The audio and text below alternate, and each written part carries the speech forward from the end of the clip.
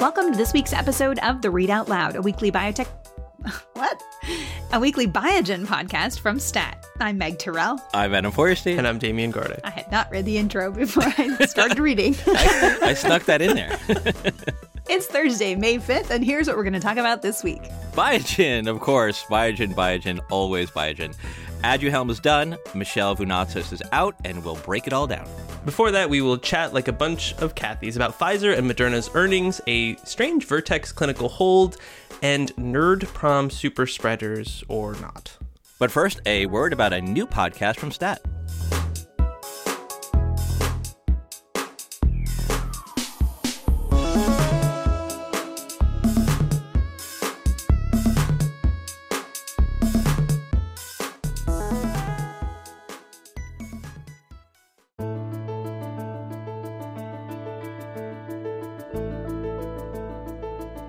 In a hospital, a code indicates some sort of crisis. And for so long, racism has created a crisis in American medicine. My name is Nicholas St. Fleur. I'm a science reporter here at Stat, and I'm excited to tell you about our new podcast that I'm hosting this spring. It's called Color Code.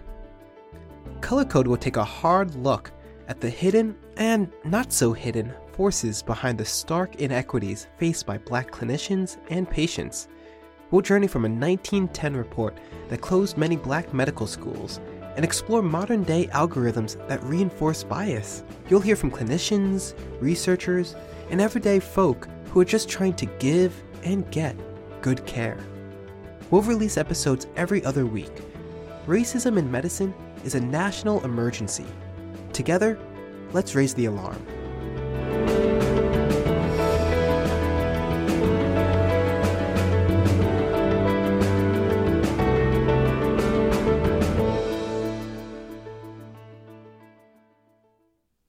Two-plus years into the COVID-19 pandemic, a lot of the discussion on Wall Street has been just how much demand will there be for COVID-19 vaccines as the months go on and as the pandemic continues, despite the best efforts of many people. And so this week we got some updates on that in the form of both Pfizer and Moderna presenting their quarterly earnings. And Meg, you spoke to the CEOs of both of those companies. What did we learn this week? Yeah, well, both of them are focused on preparing for the fall and an expectation that we are going to have booster shots in the fall, similarly to how we have flu shots, and that these are going to be updated. And what's interesting is that the FDA has scheduled a meeting to discuss strain selection for the fall, ostensibly at the end of June. But both Moderna and Pfizer gave the impression and the explicit statement in Moderna's case that they're basically going ahead with the Omicron plus original vaccine bivalent combination booster as the expected fall booster, because if the FDA meets in late June and says, oh, it should be BA 2.12.1 or whatever, that's not going to be enough time for the companies to basically spend July to manufacture tens of millions of doses of that kind of booster and have it ready for August, where you'd put it into the channel, as Stefan Bancel explained on CNBC on Wednesday morning, similarly to how the flu shot market works. And so it's kind of a head scratcher that the FDA is having this meeting in late June. Maybe they think that the companies don't need to roll them out as quickly as Stefan Bancel was talking about, but his expectation is essentially that is the version of the shot that's going to get approved in late summer and start to become available in the fall. And this is a little concerning, I think, to public health people, because we're starting to see some preprint work come out about these sublineages of Omicron. BA 2.12.1, which is the one it's gaining ground really quickly in the United States and especially in the Northeast. It's this sublineage of BA2, and it appears to be more transmissible, 25% more. There are also BA 4 and 5 in South Africa, which could be sparking a new wave there, which appear to be more transmissible. And work has been suggesting that these potentially don't get a lot of protection from the original Omicron. And so the question is, what will the vaccine that is the original plus, the original Omicron, how well will that protect against these sublineages if they are what is circulating? It's just a big question. And I think, Helen Branswell wrote a really great story about this, which is sort of like, we're just falling into these patterns. It's very difficult to change course, this quickly right now, even though we do have this much faster technology in mRNA vaccines. No, it is frustrating to watch even from a distance that the timelines of viral evolution, the biological understanding of that evolution, and then, of course, biopharmaceutical invention and manufacturing just don't line up. So it just feels like we're constantly watching this like delayed game of whack-a-mole, or at least for me, from a distance. And I've heard the frustrations of people on every side of that, including the FDA, as you mentioned, which has made decisions that seem curious, but is constantly reminding people that they are underfunded and understaffed and have been doing this now for 2.5 years. And I don't really know what the solution is. Yeah, and on a personal note, I think I told you guys that I got my second booster a couple of weeks ago. So now I feel like the guy who buys the computer and then a week later, the maker of said computer like upgrades and, issues a brand new computer that I should have bought. So I don't know what to do now. Well, I think the expectation is that, sadly, that's not going to last much longer than 6 months for you anyway. So you should be primed and ready for an upgrade come this fall. I mean, there is an expectation, just to sort of wrap this up, that if you have Omicron plus the original vaccine, the original virus, maybe that does provide good protection. And we just haven't seen the data, and those data are expected to come out, fairly soon for potential, late summer approval. So perhaps that will be enough. I mean, and that is the expectation of Moderna's CEO when he joined us on CNBC. The other thing I should just mention, because this is a huge question right now, and we talk about it every week, is the vaccine for kids under 5. Moderna said in its earnings release on Wednesday that its submissions would be complete in 2 weeks. So there's been a lot of complaints that the FDA is dragging its feet and taking so long to review these things. And Moderna just put out this sort of, little note in its earnings release that the submissions are still not complete. And of course, we don't know the degree to which FDA can do rolling review, and presumably it's doing everything that it can. But that's an update there. They say they're preparing for a late June potential launch for their kids vaccine. Pfizer, meanwhile, we're still waiting to see the dose 3 data. They had said early April, and, we're in early May, and we haven't seen it. But they are expecting that over the coming weeks, which is a term that is now making a lot of parents of kids under 5's heads explode because they keep saying that. But Pfizer's CEO said their 2-dose data looked similar to what we've seen from Moderna's 2-dose data, and they expect their 3-dose data to be a lot better. So we'll just have to see if that turns out to be the case when we see the data. So the other thing that was kind of interesting that came out of Moderna's earnings is how much money they have. They have $19.3 billion in cash equivalents and short-term investments right now from, their COVID vaccine business, basically. So what do you guys think they're going to buy or do? There are some people who want them to issue a dividend. How terribly exciting. No, it's not. Well, I know. No, you're right. It's not terribly exciting. But I think the idea there is that, they can't possibly spend all of that money realistically. And so the idea is that kind of to reward shareholders in a different way is that, you can return a portion of that to shareholders and still have plenty of money to go out, maybe buy something or do something. But just because they've had this incredible, it's like just this huge windfall, right? This COVID windfall, and that some of that money should be returned to shareholders. And that's kind of the idea behind the dividend, which they're not doing. So it's a moot point. Right. Well, you can see how it's almost like intellectually, I don't know, unattractive to people in biotech or any kind of industry that prides itself on the word innovation, because you're kind of saying this capital is better suited for your pocket than in our beautiful brains. And I don't think Moderna or many biotech companies are comfortable with that. So you could see them. I mean, to date, they have talked about investing more broadly in their own science, and we'll see how that goes. But as to what they would buy, I mean, they're in a tough situation because I don't think they're looking to, replicate the history of companies like Gilead Sciences and others that have been expansive when they've had large cash piles and look to, places that are outside their core strengths. I think Moderna, as they've said, we're committed to what they call genetic medicine, whether that be mRNA or genome editing. But then when you look at the companies that they could buy, they're all extremely expensive. And presumably maybe not the best idea for them. So I feel like Moderna has this kind of Goldilocks problem of they're dealing with investors asking them what they're going to buy, but the big things that would really move the needle in terms of sentiment are arguably overpriced, and the small things that they've so far been investing in don't really seem to get them a lot of credit. So I don't really know what they should do. The other player we're talking about here, Pfizer, has said they're going to try to add $25 billion in revenue through business development by 2030. So the speculation can be rampant on what they might buy too. Well, I would just say hurry up, Pfizer. We want some M&A. So give their BD people some of your iced coffee. Yeah, come on. So moving on, we've talked about this before on this podcast. Vertex Pharmaceuticals has a very interesting early stage idea that if it works could be a functionally curative for type 1 diabetes.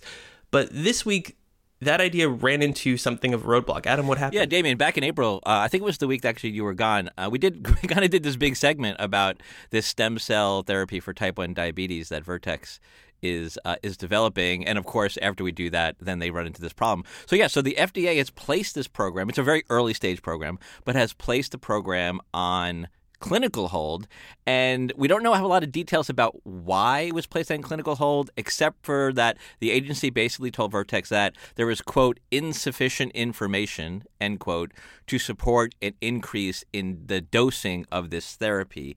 That came as a surprise. It sounded like it came as a surprise to Vertex as much as kind of everyone else out there when I spoke to them earlier this week. This is a stem cell therapy for type 1 diabetes, and essentially they're taking these stem cells and they're basically coaxing them to grow into insulin-producing cells that reside in the pancreas. It's a very cool technology, potentially curative for type 1 diabetes, and they've had some pretty intriguing early results just from a couple of patients who were given a half a dose of this therapy for safety reasons, right? They wanted to kind of start lower dose to kind of see how it went. And so they've got some intriguing results, and then they actually moved into into treating a third patient with a full dose of the therapy.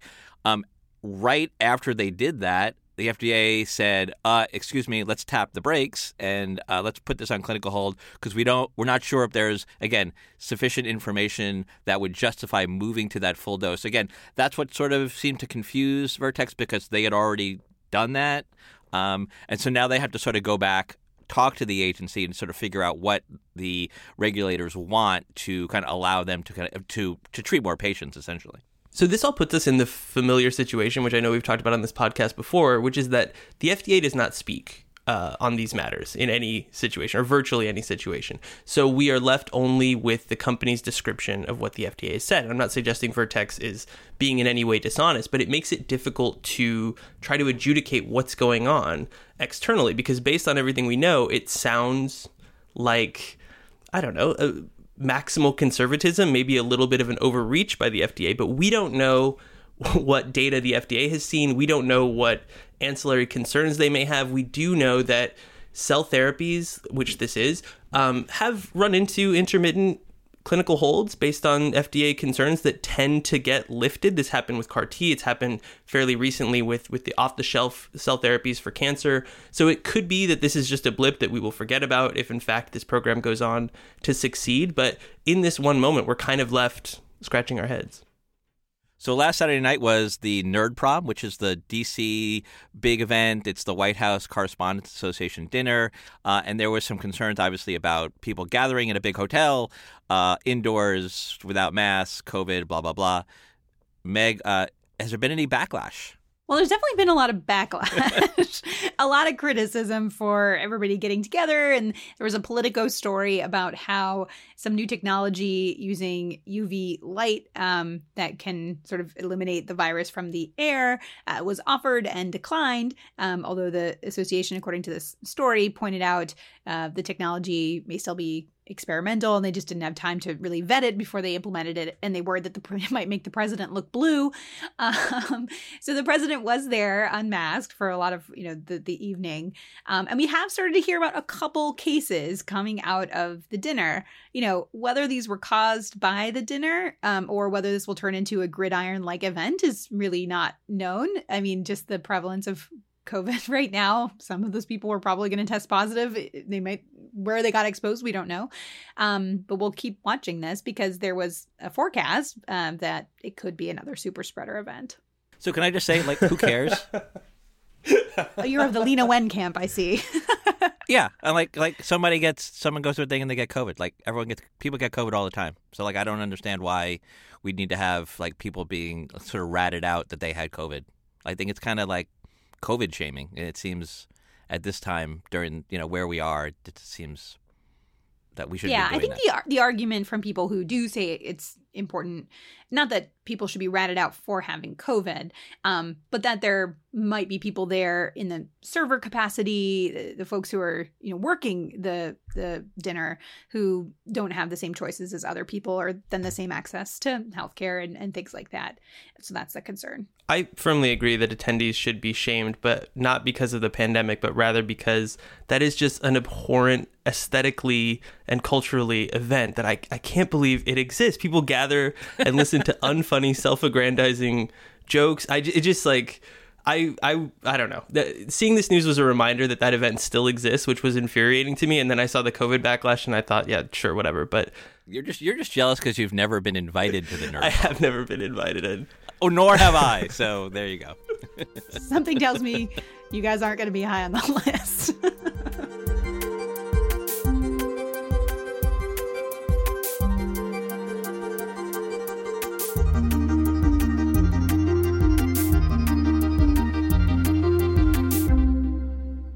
Now for the segment you've all been waiting for, Biogen. We're going to talk about Biogen. I don't know, Damien, why don't you start us off with what happened this week? Sure. So this week, Biogen made two announcements, one of which is that they are effectively cutting all spending on trying to market Aduhelm, the FDA-approved treatment for Alzheimer's disease that probably needs no introduction, but that, as you may know, was controversially approved last year and has since endured a disastrous commercial rollout in which physicians, payers, outside scientists, most of the relevant stakeholders have objected to the idea that it is worth paying for, culminating in Medicare finalizing a very stringent policy that basically all but negated any kind of market for it. Seeing the writing on the wall, Biogen has decided to stop throwing good money after bad. Separately, on the same day, they announced that they are now looking for a replacement for CEO Michel Vounatsos, who's been there for about 5.5 years and has presided over the development, approval, and rollout of Aduhelm. Yeah, what did you guys make of the tone of the announcement from Biogen? Like, it wasn't like Michel Vounatsos is leaving immediately to spend more time with his family. It was, he's going to stay with us while we begin this search. What did you think? My thought, I immediately thought of conscious uncoupling, is what I thought of.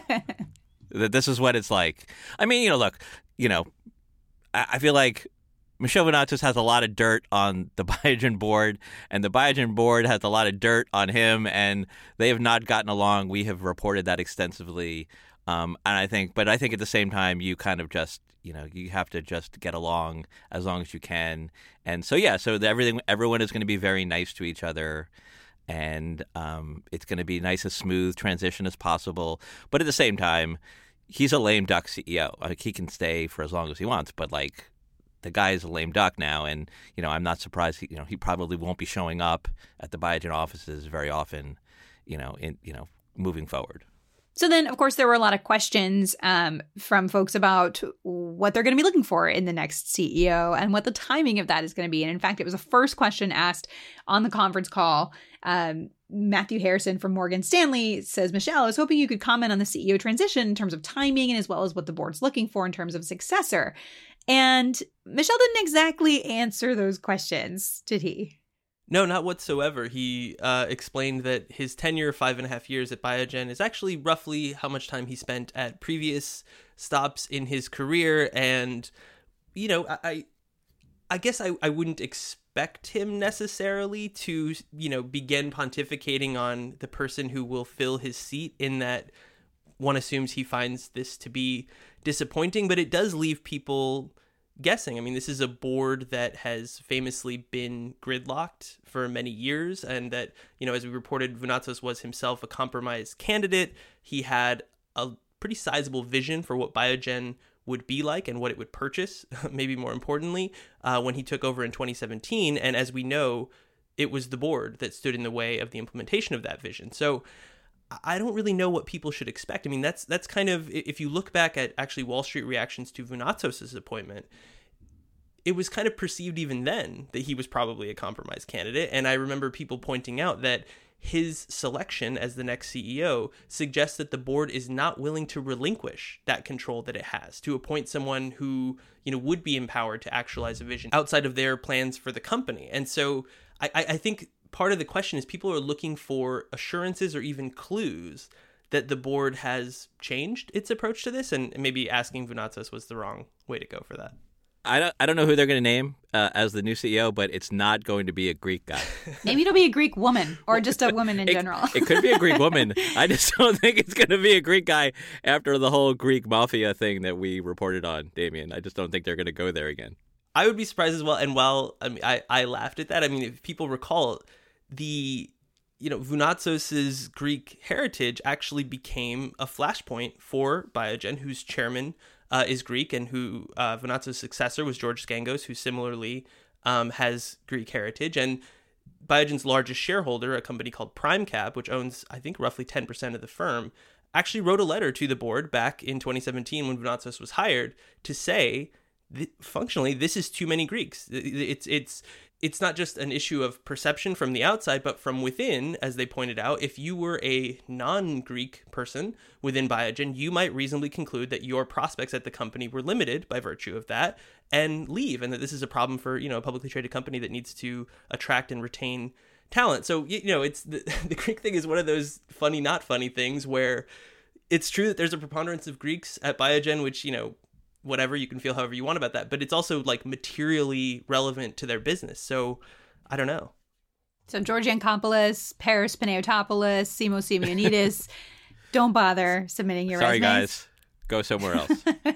So, investors are trying to figure out what direction Biogen is going to go in, because this is really viewed, as you guys pointed out, as like a big reset for the company. If you look at the entire business, they're like almost essentially completely betting on Alzheimer's. Like, they have other pipeline programs, but the rest of their business is shrinking.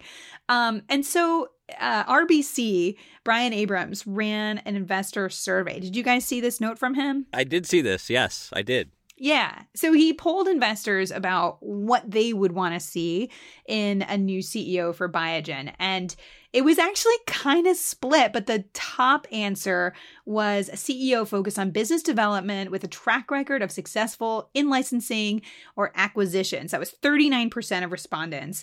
36% said they're looking for a CEO with a history of cleaning up and selling companies. So that's a pretty close split between those two. And just to round it out, 12% wanted somebody who's focused on cost cutting and restructuring and proficiency.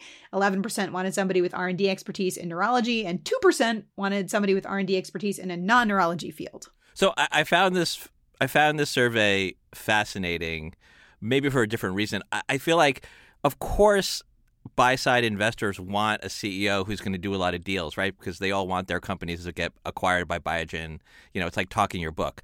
But I also think it sort of doesn't, and Damien alluded to this earlier, it sort of doesn't really take into account the company's board. Like, when you say that you want a BD-focused CEO with a guy with or a woman with a track record of doing deals, you have to consider the fact that Biogen's board has basically always been so super conservative, and they squash any efforts to do BD. So I think what really has to change is not only the CEO, but the board has to change. Now, we have seen a couple of older or longtime directors on Biogen's board leave in January. There has been talk about a board refresh, so having more directors leave the board, bringing in sort of like fresh blood to kind of rejuvenate the board. And I think that's kind of what you might want to look for. Like, if that happens along with the CEO, that could signal some real change inside Biogen. The other thing that's important to note is, regardless of who takes over as CEO, Meg, as you mentioned before, Biogen is so deeply tied to new treatments for Alzheimer's disease, the most famously fraught and perilous research project in all of biotech. And so the next big card to turn over is phase 3 data for yet another Alzheimer's treatment, this one called lecanemab, which are expected in the fall. So, Meg, I have a question for you. Do you think, and this is kind of speculative, so, but we can do that on the podcast. Do you think that the timing of all these announcements, particularly, Vunata's leaving, does that say anything about the confidence in lecanemab? I don't know. I feel like you'd have a better thought about that than I. But I will say, I find it just baffling. But I also get it that they built up this giant commercial infrastructure for one Alzheimer's drug. They've got another Alzheimer's drug that's going to read out, and they're filing for accelerated approval of it, even though that did not go great the first time around. But they are going to have the phase 3 data, so then they'll be able to, they hope, use that to support full approval. But, they're firing all these people, basically, and then they're going to have to rehire a bunch of people if lecanemab works. And so the question asked on the call was, what does that say about your confidence in lecanemab? And they said, well, it doesn't say anything, but just keeping these people on for all of this time didn't make sense. But it just kind of shows you the life of a sales rep. Oof. Yeah, the timing is really interesting, because you would assume that they've already obviously given some thought to who they might approach for this job, but you've got this really big clinical trial readout of lecanemab coming up. So I would assume that anyone who's considering that job might want to wait for the lecanemab readout. I don't know, Damien. What do you think? If you were considering becoming the new CEO of Biogen, and I know that is a job that you're well qualified for, what would you be doing? Well, I mean, I would be concerned about the legacy of the board that we talked about, and whether I would get the kind of latitude that I would need in order to implement whatever my vision was. But then the situation the company's in right now almost makes it kind of attractive, because if lecanemab fails, it's not your fault. But if the drug succeeds wildly, let's say, in the early days of your tenure, you're kind of born on third base in your new job. And all the revenues that were once projected for Aduhelm now become yours to play around with. So I can see how it could kind of be an attractive proposition, provided, of course, that you can get assurances from this board that you are actually in charge. So I was talking to Brian Scorney, the analyst at Baird, yesterday about this, and someone had jokingly said that he should be the CEO of Biogen, and he told me that if he did get the job, he's going to buy a big boat and he's inviting us all on for a party. So let's hope that he gets the job. I hear Greece is lovely in the summer. So before we go, because rampant speculation is apparently okay here in this safe space, guys, if you had to choose who Biogen's next CEO is going to be, one name each. Guesses. Real guesses. I'll go with the nostalgia pick, and I'll say Jim Mullen, former Biogen CEO, bringing it all back home, maybe even hiring Paul Clancy, his former CFO, to come back, putting the band back together. That's my pick. Cue, the boys are back in town. Damien? Exactly. Ooh. I'm trying to think of It doesn't have to be a realistic pick, because mine's not realistic. That's true. I was trying to think of a turnaround. Mine will never happen. Artist, so to speak. I have thoughts, which are... So one thought that came to mind was Jeremy Levin, who, when you start to see this poll from RBC, and you think about people who were known for doing a lot of BD... he was really well respected for what he did at Bristol Myers with the whole string of pearls acquisition strategy. Then he went to Teva as the CEO. Teva's going through a big rough patch. I mean, actually, that kind of makes you think Cora Schultz, who's the CEO of Teva, who's been trying to, been tasked with trying to turn that around. Two folks who may come to mind. Another person is Katrine Bosley. She was CEO of Editas. Ooh, but she, I think, spent some time at Biogen in business development, commercial operations, and portfolio strategy, according to a bio of her I just Googled. So maybe Katrine will get a call. So she could become the CEO, and at the same time, Biogen would buy Arrakis Therapeutics, which is the company that she chairs right now. And Michael Gilman, who is the CEO of Arrakis, could come back to Biogen where he used to work. This is all fitting together. Adam has a very rich biotech personnel fantasy life. I've been drinking a lot of coffee this morning, so the brain is pinging. The Jeremy Levin thing is really interesting because, separate from his stated commitments to his current employer, Ovid Therapeutics, where he's the CEO, which, and obviously none of us have spoken to any of these people. This is all wild speculation. But I wonder, Meg, as you mentioned, fixing Teva Pharmaceuticals has been for years the saving the New York Knicks of like the drug industry, which is that people come in with big ideas to do it and run into the buzzsaw of its institutional dysfunction. And, Teva's board famously described as a snake pit, if I recall correctly, from a few years ago. I wonder whether, Jeremy, having had the trying to save Teva experience, would be willing to go down what might be a relatively similar road with Biogen. Maybe the answer is yes. I mean, I don't know. Well, look, let's end this by saying that if Stelios Papadopoulos and Alex Denner on Biogen's board need help, recommendations, I mean, they should come to us and maybe come on the show and we can all hash this out.